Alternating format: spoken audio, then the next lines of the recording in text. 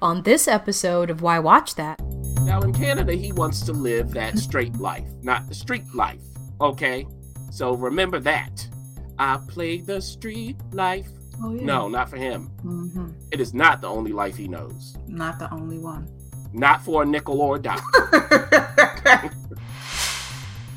Most of the acting was fine. Most of it, and then there's 2 Chainz, who's in this. Okay. All right. Okay. He gets his own category. Is that really enough? I don't know. Maybe he was the general manager of the chicken shop. No, he wasn't. I'm telling you now. He was not like Old Boy and Don't Tell Bob the Babysitter's Dead with the really fun squeegee. No, he was Sue Ellen. I was like, oh wow, they're still playing Quantum Leap, but now I see it was actually coming back.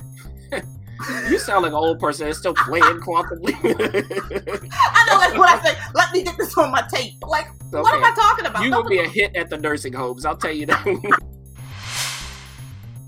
Keegan-Michael Key's character, he's a Yale-trained actor, okay? He's very serious. He wants everything to be grounded, including in the sitcom. So he's been trying to sell, that kind of acting, but are they buying? Like, it's difficult sometimes to write just procedural lines. We're going to do this, we're going to do that. Who speaks next? Who, talks on top of it? Like, who comes in? Like, that can be difficult. Welcome to Why Watch That, your guide to the best movies and TV shows Hollywood has to offer. We're on a quest to go from channel to channel, platform to platform, and festival to festival to help you figure out what you want to watch. We do all the work so you don't have to. So get ready for some unexpectedly candid and entertaining reviews that will help you answer the ultimate question: why watch that?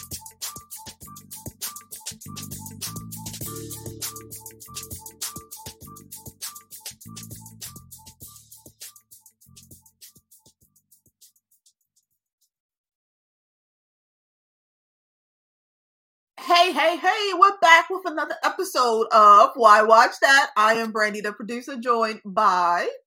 Chauncey, the critic. Are you sure? Or are you Fat Albert? Is it like an anniversary of Fat Albert or something? Maybe that's what I'm channeling. I don't know. I'm just guessing. So if you are listening to Why Watch That and you want to see instead of hear us, your wishes have been granted. We are actually now available on video, meaning that if you go to whywatchthat.com or YouTube and search Why Watch That, you will be able to see, not only hear, the critic and the referee. So yes.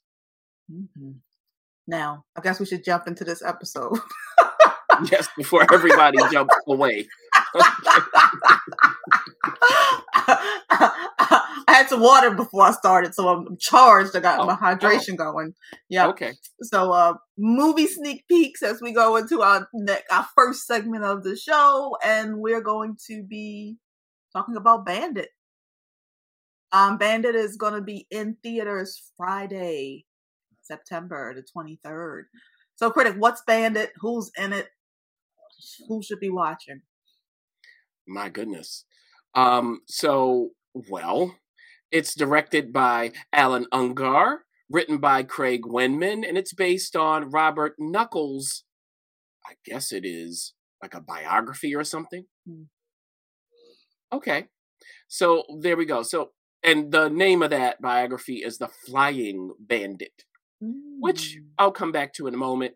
It stars Josh Duhamel, Mel Gibson, Alicia Cuthbert, Nestor Carbonell, and Keith Arthur Bolden, and others are in this movie. So, again, if I'm saying like a biography or something, this is based on a true story, right? Okay. So we have Josh. He's playing someone. What's his name is the question. Gilbert, or is it Robert? You'll figure out why I'm saying that. And at the very beginning of the movie, we see him pull off a bank heist. He's a very polite kind of dude when he walks in, and he might be in disguise, who knows.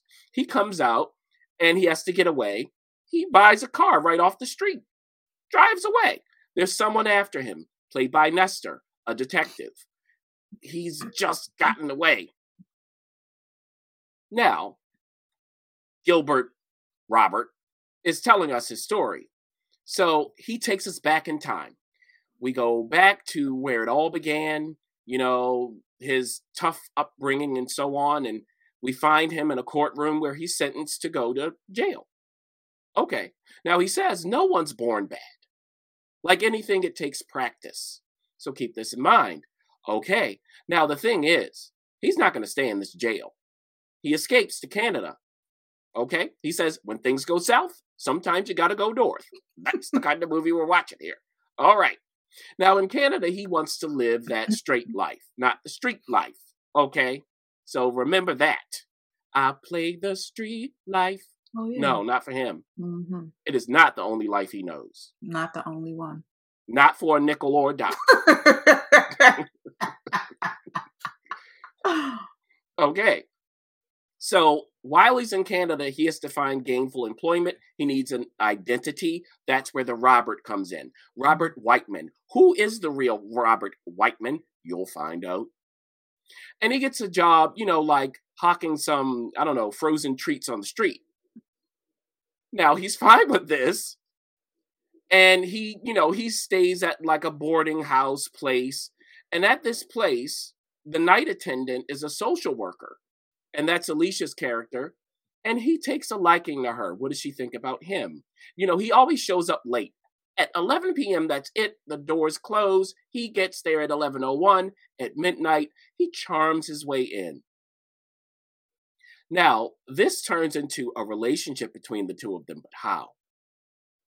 Now, eventually something happens, and he's got to go back to that street life.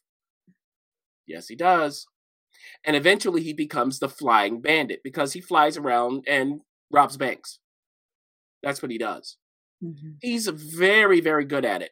He does the planning. He's very clear on where he's going to rob the bank. Now, things come to a head and he needs to expand. Mm-hmm. In order to do that, he needs to reach out to a mobster, essentially, played by Mel Gibson. So the question is, where is that going to lead him? How do you just walk up to this kind of criminal guy and say, hey, I need some money and this is what I plan to do? How do you prove yourself? How do you stay safe? And what about the toughs surrounding this man? Mm-hmm. Mm-hmm. He operates out of a bar. I mean, it's kind of hilarious. Now, the thing is, they have this running joke because this is the 80s, by the way. And, he can't stand, and that's Mel Gibson's character, can't stand, like Karma Chameleon and stuff like that. Okay. George, he's like, where's the Frank Sinatra and all that stuff. This was a running joke that never quite landed. I was like, okay, can we not do this one? Like, this one we don't need.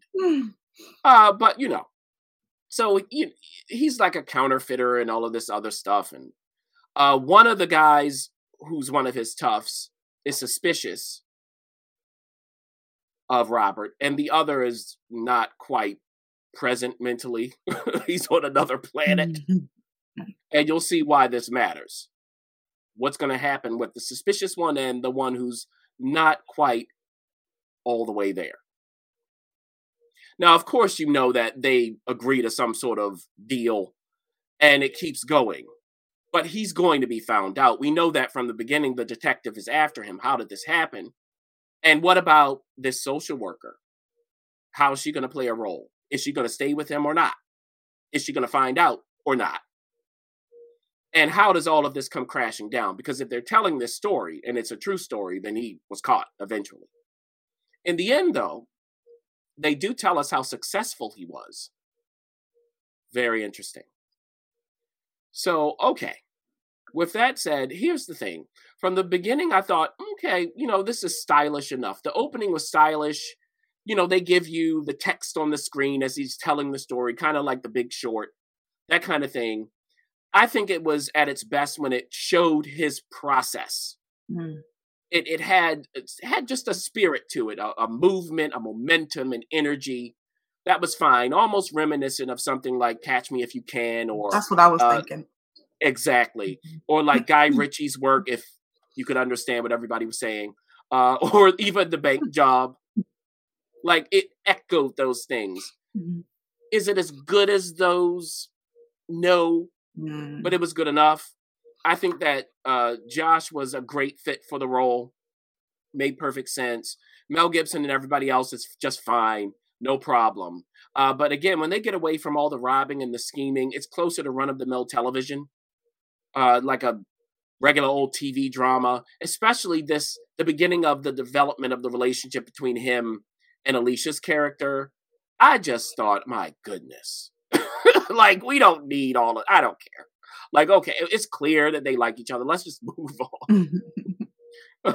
Like, it was like 2 hours. We don't need 2 hours of this story. We easily could have cut this down. But it's not bad. It's like this. It's the kind of movie that you happen upon on TV. You start watching it. You kind of finish it and go, oh, that wasn't bad. So if you're in the mood for that, that's how I would do it. Would I see this in the theater? Not based on that recommendation. I would wait to just happen upon it. You know, like the producer would be doing laundry and would say, oh, okay, you know what? Why not? Yeah. So, you know, this is better than I expected it to be. It's fine, which I think is an accomplishment for them. Okay. On to The Enforcer, which is also in theaters Friday, September 23rd, starring Antonio Fernandez. Yeah, Banderas. Banderas. They will come after you. Listen, I can't keep all these people's names in my head. Okay, all right. Sure. Now, this will also be on demand, unlike Bandit. So keep that in mind. Okay. All right. Who's in it? So, yes. Who's Right. watching Directed this? by... My gosh! You are feisty today. I want to know what we watching. Well, it's directed by Richard Hughes. It is written by W. Peter Iliff. And it stars Antonio Banderas. Yes, Kate Bosworth is in it, and others.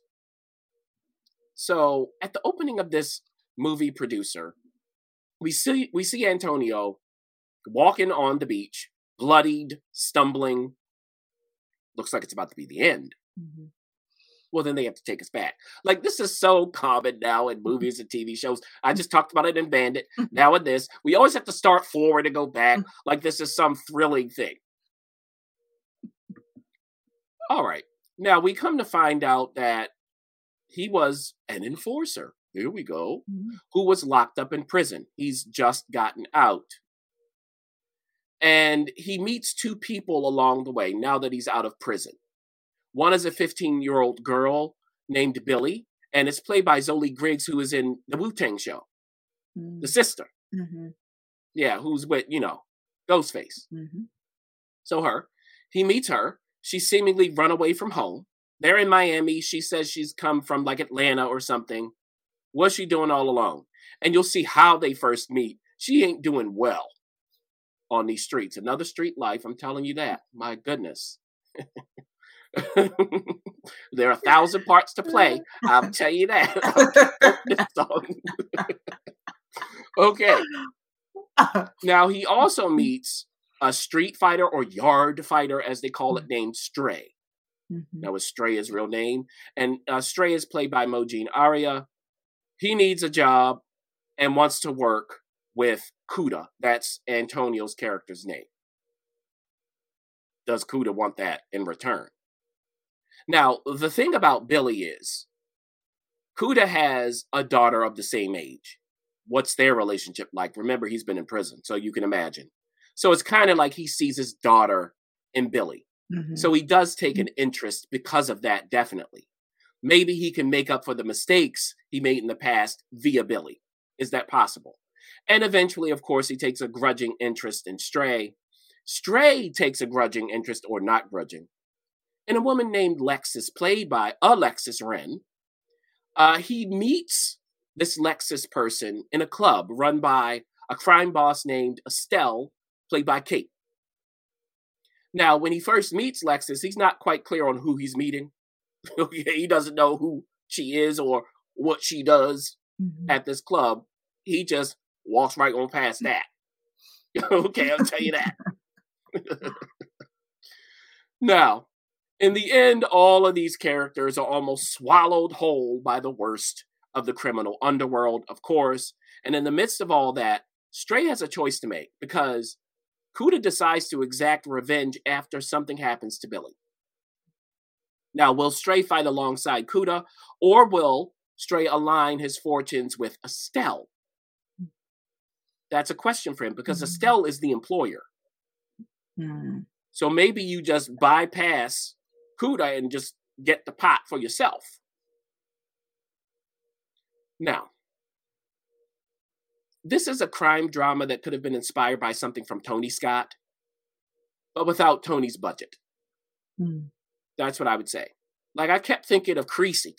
For some reason, I don't know why. I kept thinking about it. The writing and the transitions here can be quite clunky.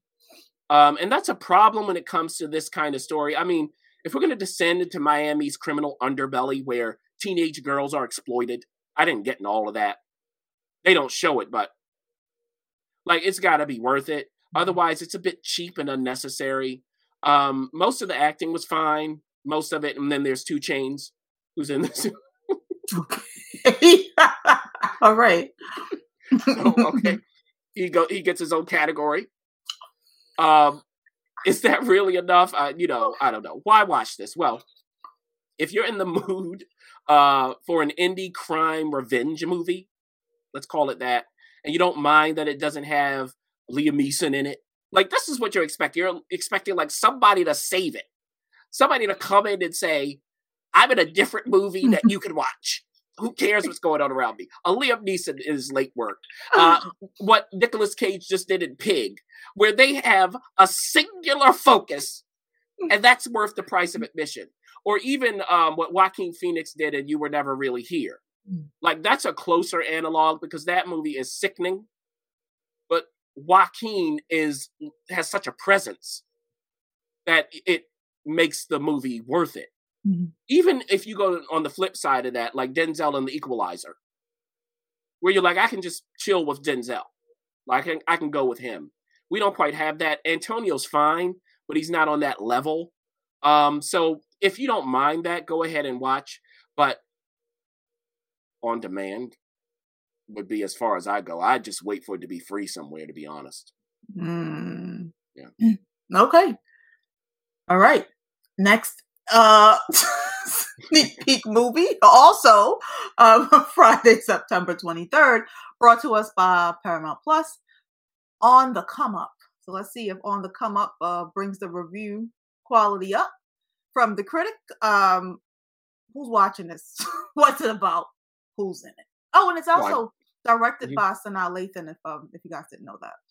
That's right, and she's also starring in it as well. Now, this is the second YA novel from Angie Thomas. First one was The Hate U Give. Okay. So if you're asking who should watch this, maybe it's that crowd. All right. I didn't say. I'm not there yet. Okay. Now, we have a teenager named Bree. She's 16, played by Jamila C. Gray. And she's had a hard life. We see when she was a little kid, her mom, played by Sanaa, essentially abandoned her and her older brother. Said, go with your grandma, I'll be back. She ain't coming back. Her father is dead. Now, her father was a street rapper of some renown. He did get a record deal and so on, but because of what he rapped about, he had an ignominious end, as they say in the lofty circles.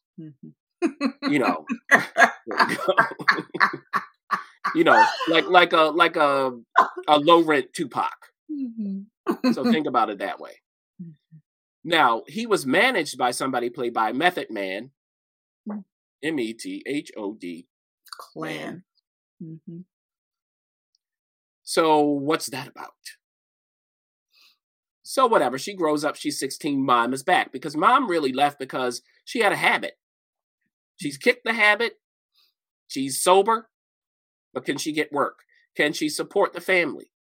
Now, the older brother has left his master's program to work in, I don't know, a chicken shop or something. I wasn't quite clear on what It didn't quite click to me why that was the case. Like later in the movie, you're like, okay, this dude is like working at fast food. Great, he's supporting his mom and younger sister. But then he's like, I gave up my master program. This is the best I could get. I was like, why? What? So you have a bachelor's degree? The best you can get is like hocking chicken? And that was not, or whatever he's doing. It wasn't even KFC. I mean, you know, can we get New York Fried Chicken? This sounds crazy. Okay. Somebody explain New York Fried Chicken to me. What is New York Fried Chicken? I don't know. I asked the same question. New York Fried Chicken and Kennedy Fried Chicken. When did any of these parties be known for chicken? It's weird. I don't know. Like KFC's Kentucky Fried Chicken. Like, right, we get it. Like, well, what about Carolina Fried Chicken? Or just Deep South, you know, nasty fried chicken? Like, I'm going to open up that chain. People will come. Like, Popeyes is fried chicken. It's just Popeyes. Anyway. Yeah. Popeyes is about the biscuit, though. It ain't about the chicken. Yeah, that biscuit is key. Okay, so I have really digressed. Yeah, you have digressed. So, dude was working at a chicken joint. Let's get us back on track. That's not even a major thing. I just had a question. I was like, where did this come from? How did you give up a master's program? And why do you have to give it up? Why couldn't he work? I mean, master's programs are pretty flexible. Right. Well, now that kind of makes a little bit of sense, because if you're in a master's program, you got to pay for it. You know, that I can understand. You can work and do a master's program. Yes. But you could also, if you're going to give it up, you can get a real job. Maybe, maybe he was the general manager of the chicken shop. No, he wasn't. I'm telling you now. He was not like Old Boy and Don't Tell Bob the Babysitter's Dead with the really fun squeegee. No, he was Sue Ellen. Oh. Now. All right. See, you are doing it now. Stop it. Producer, you are taking me off track. Yes, don't have that incredulous look. I'm getting you back. Okay.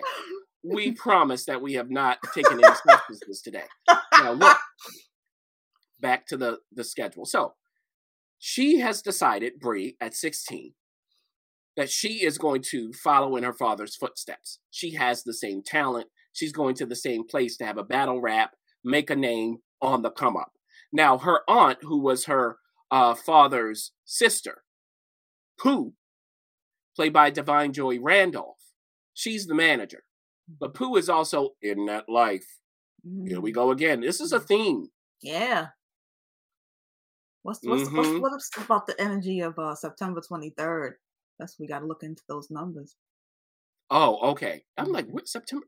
Yes, because they all released there. I don't know. I don't know. So, okay. So you know what can happen if, you know, you're strapped managing your niece's burgeoning career at a battle rap.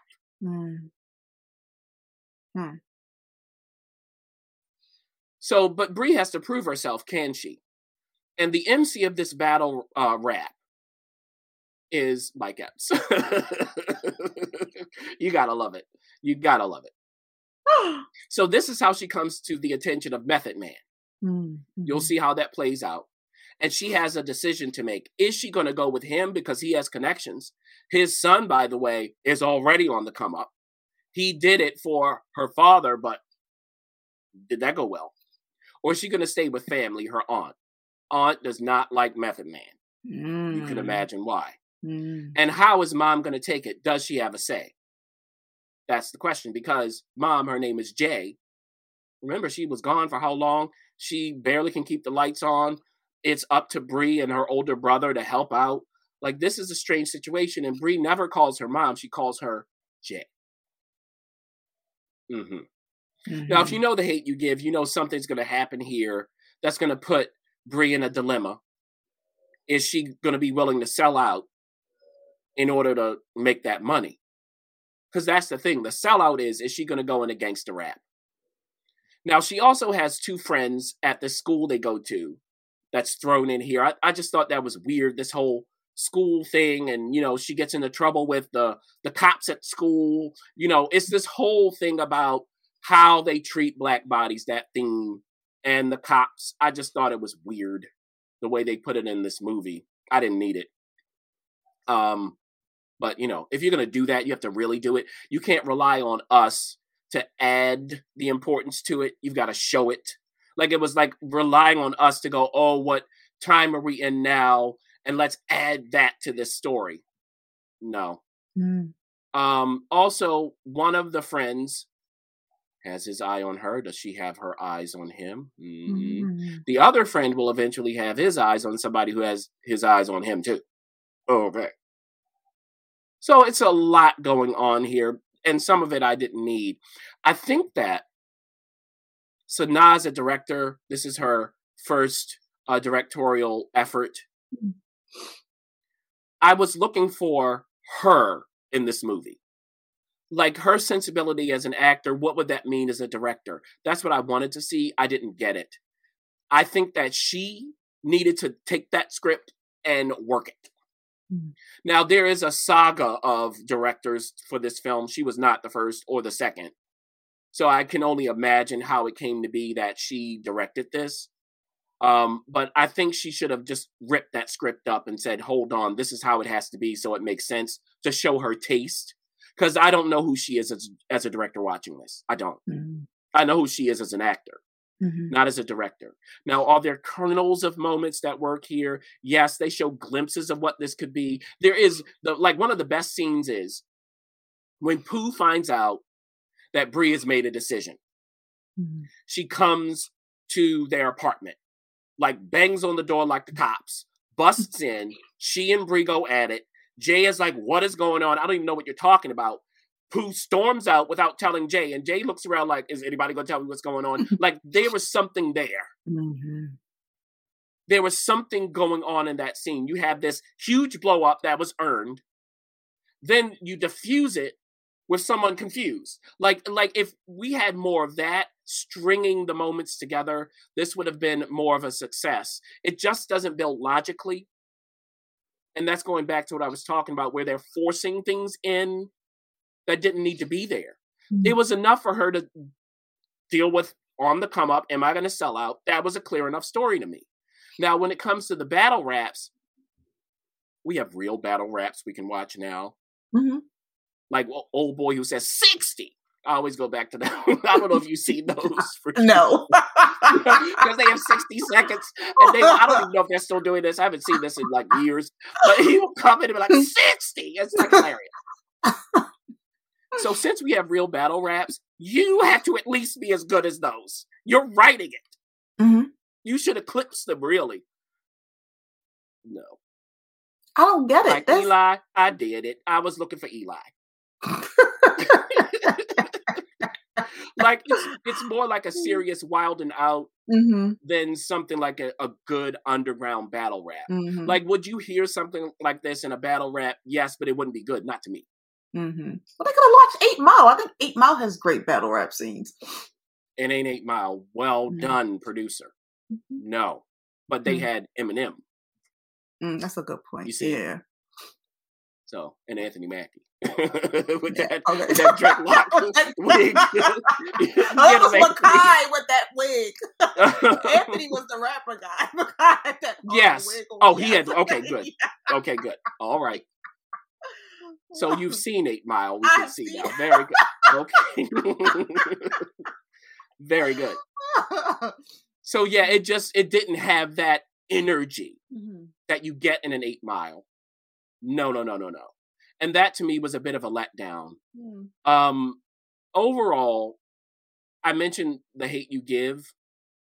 If you like The Hate U Give, this isn't as successful as The Hate U Give, but I think that this would be enough, especially since it's on Paramount Plus. If you have a subscription to watch it there, would I buy Paramount Plus for this specifically? I would not. But there are other things on that platform. And even thinking of other things, producer, Roxanne is what came to me because it's more recent. That's better. It's not flawless. It definitely has a problem ending the movie. But like in the opening, the champ is here. Like you want something like that gets you ready. Or even the 40-year-old, not virgin, but Virgin, which is on Netflix. Like there's a spice to it that I think that Sanaa could have done. So what I hope is that Sanaa gets another chance to direct and shows us what she's learned, because I'm sure she's learned something here, so that at the beginning, before you start filming, you have a clearer perspective on what you want to present. But to end it on a good note, Divine Joy Randolph once again shows that she knows what she's doing. I'll just put it that way. Okay. Like she stood out. The rest of the acting was fine, and you have Mike Epps for comic relief. So there you go. Watch out for Divine, though. I'll tell you, Divine, do not bust up in my anything like that. Thank you. Oh my goodness. Well, if you guys want to help the critic avoid the street life, you can support our Buy Me a Coffee page. If you have not heard, Why Watch That is on Buy Me a Coffee, and Buy Me a Coffee is a platform that allows you to donate as little as $5 or purchase one of our digital solutions to help you manage and keep all of that good old content in order. Now, we appreciate any support. Listening to this show is support. Liking it, subscribing it, leaving a comment. Anything that keeps us motivated and focused on the content that you want us to create here at Why Watch That. So, the critic will not have to be a part of the street life. buymeacoffee.com/Why Watch That is how you can contribute to that effort. Yeah, and we'll take money that jingles and folds. We are watch out! Yes. Yes. What is, I know the reference. What is that? I know the song, but I don't know the. It's not a song, you nutcase. It's Coming to America. Come on. Oh yes. So she stands up. Yes. No, yes. but there's a thing. There's a thing now that's like they made a song about it. Now I have to figure out what that is. It's Coming to America. It's the reference to Coming to America. and the original Coming to America, not the one with the number two. Right. Yes, exactly. Yeah. And then she says, "Give all you can." You know, come on. Yes. At the Black Awareness Rally. Yeah, everybody knows this. With sexual chocolate. Sexual, yes, very good. Yeah. What's the next? What's the next thing? Yes. We're going into TV series premieres. This episode was not supposed to be this feisty. I was looking at this before we started. Producer going, "Oh gosh, here we go. How am I going to make this interesting?" And we're managing it. There we go. Thank you. All right, so we got Quantum Leap brought to us by NBC and also available on Peacock. This is a reboot. Actually, no, I know the original. I didn't know they were bringing it back. It makes sense. So I recently, random sidebar, was at home with my parents and they were showing like something like Quantum Leap, and I assumed that they were just talking about the old version of the show. I was like, oh wow, they're still playing Quantum Leap, but now I see it was actually coming back. You sound like an old person that's still playing Quantum Leap. I know, like when I say, let me get this on my tape. Like, okay. What am I talking about? You would be a hit at the nursing homes, I'll tell you that. Anyway, so did you like Quantum Leap back in the 80s when we watched it, producer? I did. Yeah. Yeah, and can you tell me this, and then I'll talk about this reboot. What was it about the original Quantum Leap that you really liked? What was it about it? What was the magic of that show? That dude just kind of showed up places randomly and was able to like go between time and then kind of like navigate once he got there. So that was for me really interesting. Like you didn't know where he was going to go, and then how he was going to navigate in those situations. Yes. And you managed to care eventually, right? Yes. And his relationship, with the guy helping him. Right. Was good, right? Because that really is the central thing. Is he going to solve this problem? Can he help people along the way? But you care about him and old boy with a cigar. Now, in this reboot, and by the way, it's on Peacock next day, so we're clear to everybody. So it'll be the day after it airs on NBC, which is perfectly fine. I can wait for that. So Dr. Sam Beckett from the original, he's been missing for like 30 years. But the machine and everything is still there. They're still using it. So maybe he's not missing anymore, though. Maybe they have a bead on where he is. And there is a new doctor, Dr. Ben Song, and that's played by Raymond Lee. So Dr. Ben Song is at an engagement party. Who's he engaged to? His whole team is there because he's now the new Dr. Sam. So they're all there. They're enjoying themselves. But without his team's knowledge, he receives a message, urgent. And it says, hey, you got to leap now or never. Why? And who is this mystery person who sends him the message? It's all very clandestine. Now, is it a ubiquitous clandestine informant? I don't know. Now, you don't know that reference, producer, and that is sacrilege because it's from Lean on Me. Oh, now, that movie. Yes. That I have seen. But he comes in with the plan and he says, according to my, quote, ubiquitous clandestine informant. Oh, yes, he does say that. I know. I know Lean on Me. Now, look, I could play the whole movie out in front of us right now. It's like, Burn noticed Lean on Me. Like, that's kind of the connection. Like, I know Burn noticed the same way Lean on Me.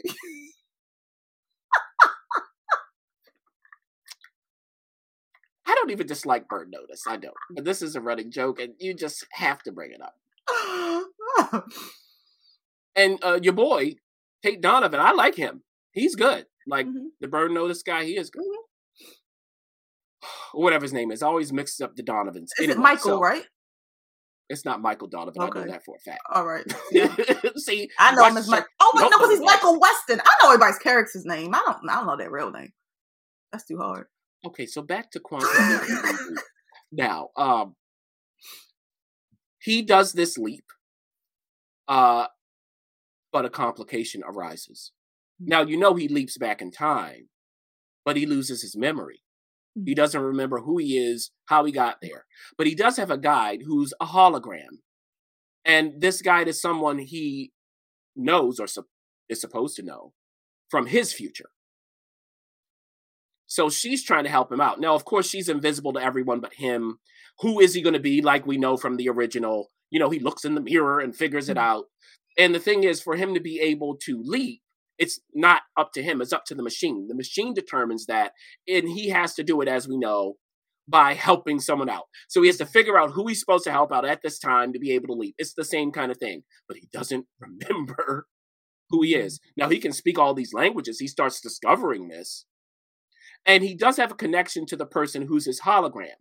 Now, why won't she just tell him what that is? I don't know. Like, it was dramatic straining of the nth degree. I was like, anybody would say, hey, I'm this to you. Like, what? You get that moment where she's about to tell him, and then something interrupts. This is not that deep. Now, in addition to all of this, echoing him leaping and then losing his memory, why did he do it? There's a larger thing going on. It's something bigger than all of them. At the end, he leaves a message to someone to say, hey, I'm doing this thing. I can't tell you. You'll know eventually. Blah, blah, blah, blah, blah. All right. So as you were saying, producer, this really is about the leap. Like, how interesting is that going to be? That's the way to get us. The first leap should be very interesting. It's the opening of the show. Like, come on. And we have the original. I wasn't interested in this leap. Oh, wow. I was not at all. I think that this is going to be a challenge for these writers. I don't think they're up to the task. Oh, wow. And by extension, the actors will have a challenge. They will. At least Ernie Hudson, who's in the cast, is getting some checks. That is what I could say. Thank you for that. Now, beyond that, like I was saying, there's a central relationship that's meaningful from the original. They can't even get the leap right. So how can they get that right? I don't know. I have no idea. It's just pure TV or network TV mediocrity. That's what I would call it. No charm to make the manipulation go down smoother. There's none of that. Some of the writing would make a hack blush. I'm going to quote some stuff. For example, so he gets into the clutches of these baddies. We've seen this before on Quantum Leap. They captured Dr. Ben, right? And one of them yells out, he's not wired. After they rip his shirt open and we see there's not a wire. Why is that written? Everybody can clearly see he has no wire. Everybody. He's not wired. Then another line, Cole, he's right. We can't kill him. I should kill you. There's less wood in the furniture shop. Now, why watch it? Do you watch a lot of NBC? That would be my question. This is a bluntly constructed mix of the classic Quantum Leap and Blind Spot from NBC, but it's sanitized into the land of the insipid. So there you go. Now, if you just watch network television, you don't care, you watch everything, why not add this to the list? They just took everything that made Quantum Leap special, threw it away, turned it into something that you could see anywhere from this kind of show. When you have a teen, you know, all of that. Who cares that he's sleeping? It makes no difference. That's unfortunate. Isn't it? Yeah. Where can you watch the where can we watch? I know this is random. The original. Wasn't it like playing on some random? I'm sure. Anyway. I think that's right? Also on Peacock. Oh, sweet. Okay, cool. Yeah. Well, I like because it's still NBC property. Oh, okay. Got it. All right. Cool. Yeah, I'm pretty sure it's same. All right. So next on the list is actually called Reboot, brought to us by Hulu. Timely, is it? Now, what is Reboot about? Who's in it? Who should be watching? So it is about a TV reboot.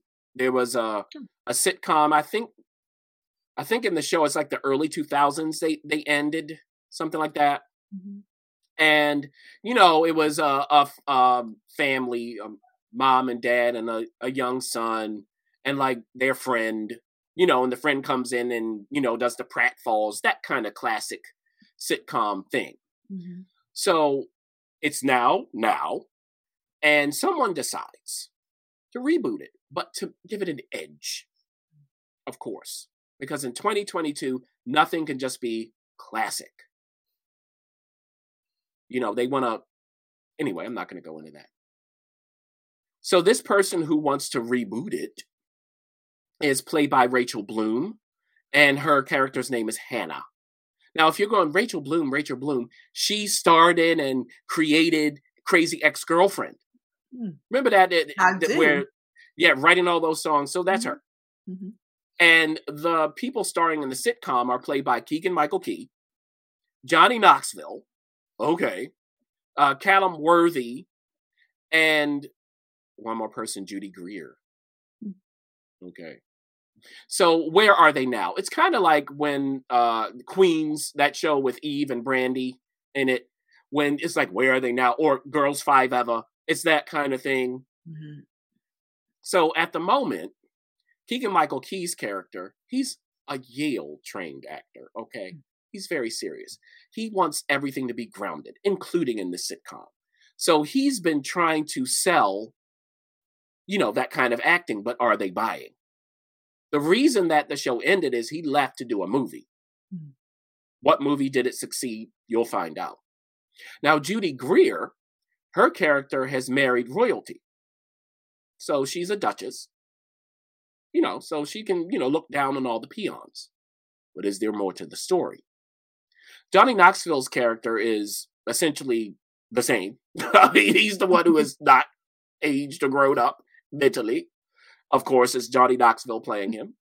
And the young son, he's not young anymore. And in the first episode, they have this running thing where people see him and think that like he's a PA or something. They don't realize he's the grown-up kid. Does that work successfully? Well, you'll watch it and find out for yourself. So him grown up, what is that like? Essentially, he's psyched to be doing this again. Now, the tension is, in this reboot, right, once you sell it to the suits, and you'll see the scene where Rachel does the selling, and, you know, the guy in charge doesn't really understand anything, but it's like, okay, fine, why not? The question is, though, is that going to actually come to fruition? Because it is not just up to Rachel's character. It's up to the person who created the original show. Who is this person? Well, the person is played by Paul Reiser. Yes. Who comes in and really does give something to the show. I'll say that. His character and Paul playing the character gives something that they can mine. Like in later episodes, because I just watched into the second and I was kind of like, I got it. in later episodes, he's going to like bring in some of the old writers, and they are old writers. Like, it's that kind of thing. Mm-hmm. So I hope that they use that in a smart way. So what is he going to say about somebody trying to turn Reboot into, I don't know, a dramedy? Who knows?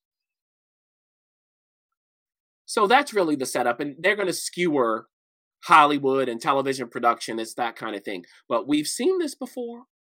Now, I mentioned how Queens and Girls 5 have a similar kind of story, even though that's about music. So you have that to think about.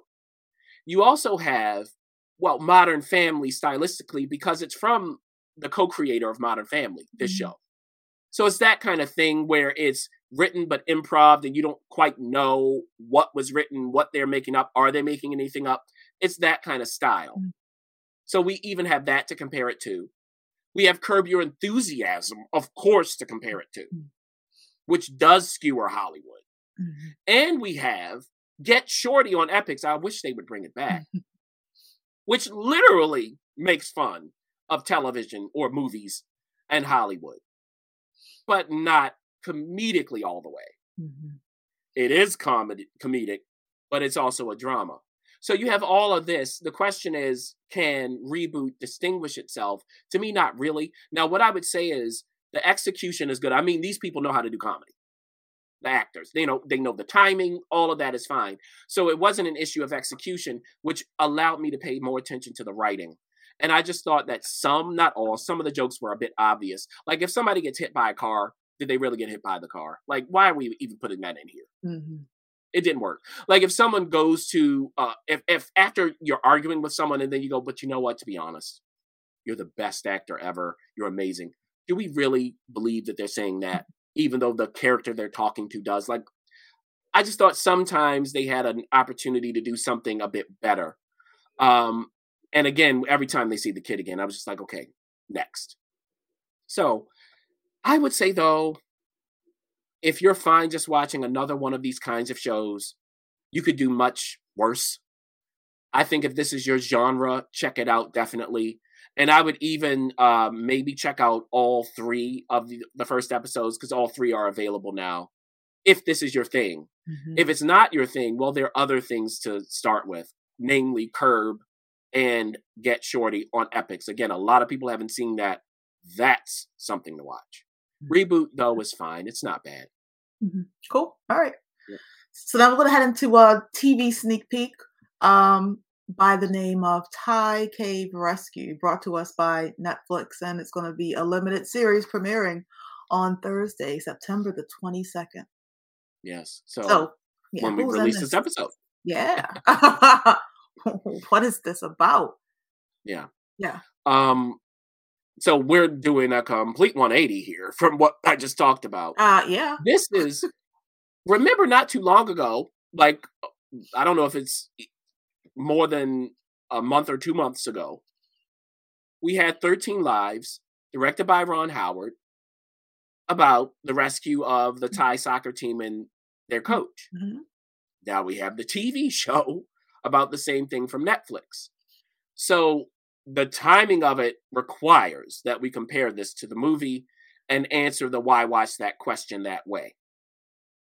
Okay. Now, this stars a lot of Thai actors. It stars some non-Thai actors who you might know as well, like maybe 1 or 2 of them. So I won't go through all of that.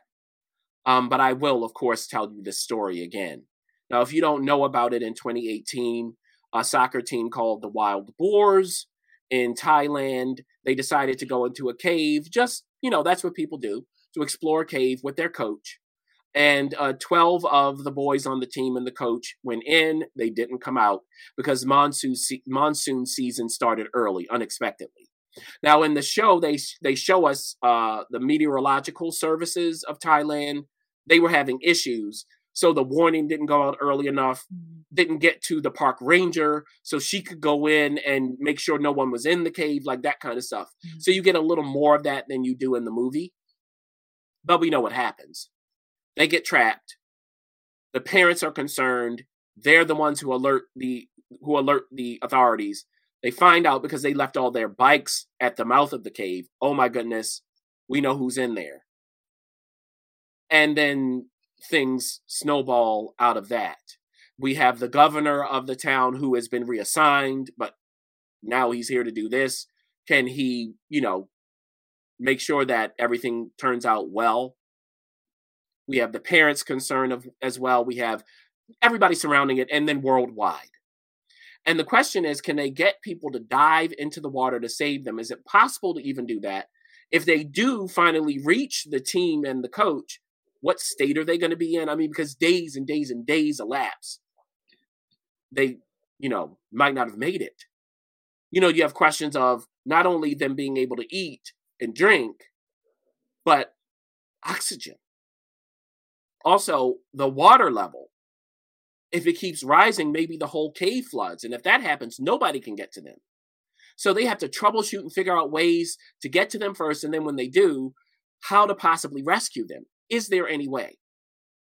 And then you have other people helping them out, like a hydraulics expert. She pops up and has ideas, and so on and so forth. So you know the story. If you don't, now you know enough of it. And now we just get to the review. Now, this is what I would say in comparison to the 13 Lives movie, which I did like a lot. I really did. I thought that watching the show, actually thinking back on the movie, I was like, okay, I can see how smart they were in editing, the writing, and the movie. Like, because in that movie, it's a lot of, you're really on the edge of your seat. You get a little bit of a break when you need it, but it has that kind of momentum. What about a show that's 6 episodes long? Right? So what I would say is, if you want more about the boys themselves and the coach and their families, then that would be an argument for the show. The movie doesn't give us a lot of that because, frankly, you don't need that much of it. It's clear what the urgent need is here. But if you want that, okay, like one of the boys stays with the coach, why? He does have parents, stuff like that.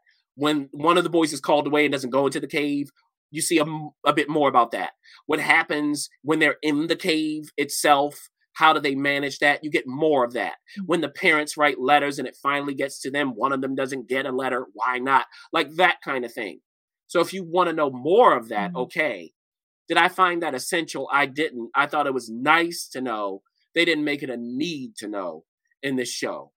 When it comes to the actual rescue mission, it's over 6 episodes. So it's just elongated in a way that doesn't make it as consistent. Now, do they have riveting moments? Yes. But the movie is there. See, that's the issue. It's just like the movie is there. Also, sometimes the writing isn't up to it. When they're literally going through the steps, sometimes I'm like, ooh, that sounds like writing. When I was watching the movie, I never went, sounds like writing. Like, it's difficult sometimes to write just procedural lines. We're going to do this. We're going to do that. Who speaks next? Who, talks on top of it? Like, who comes in? Like, that can be difficult. It sounded like writing sometimes to me. It was just serviceable writing in those moments.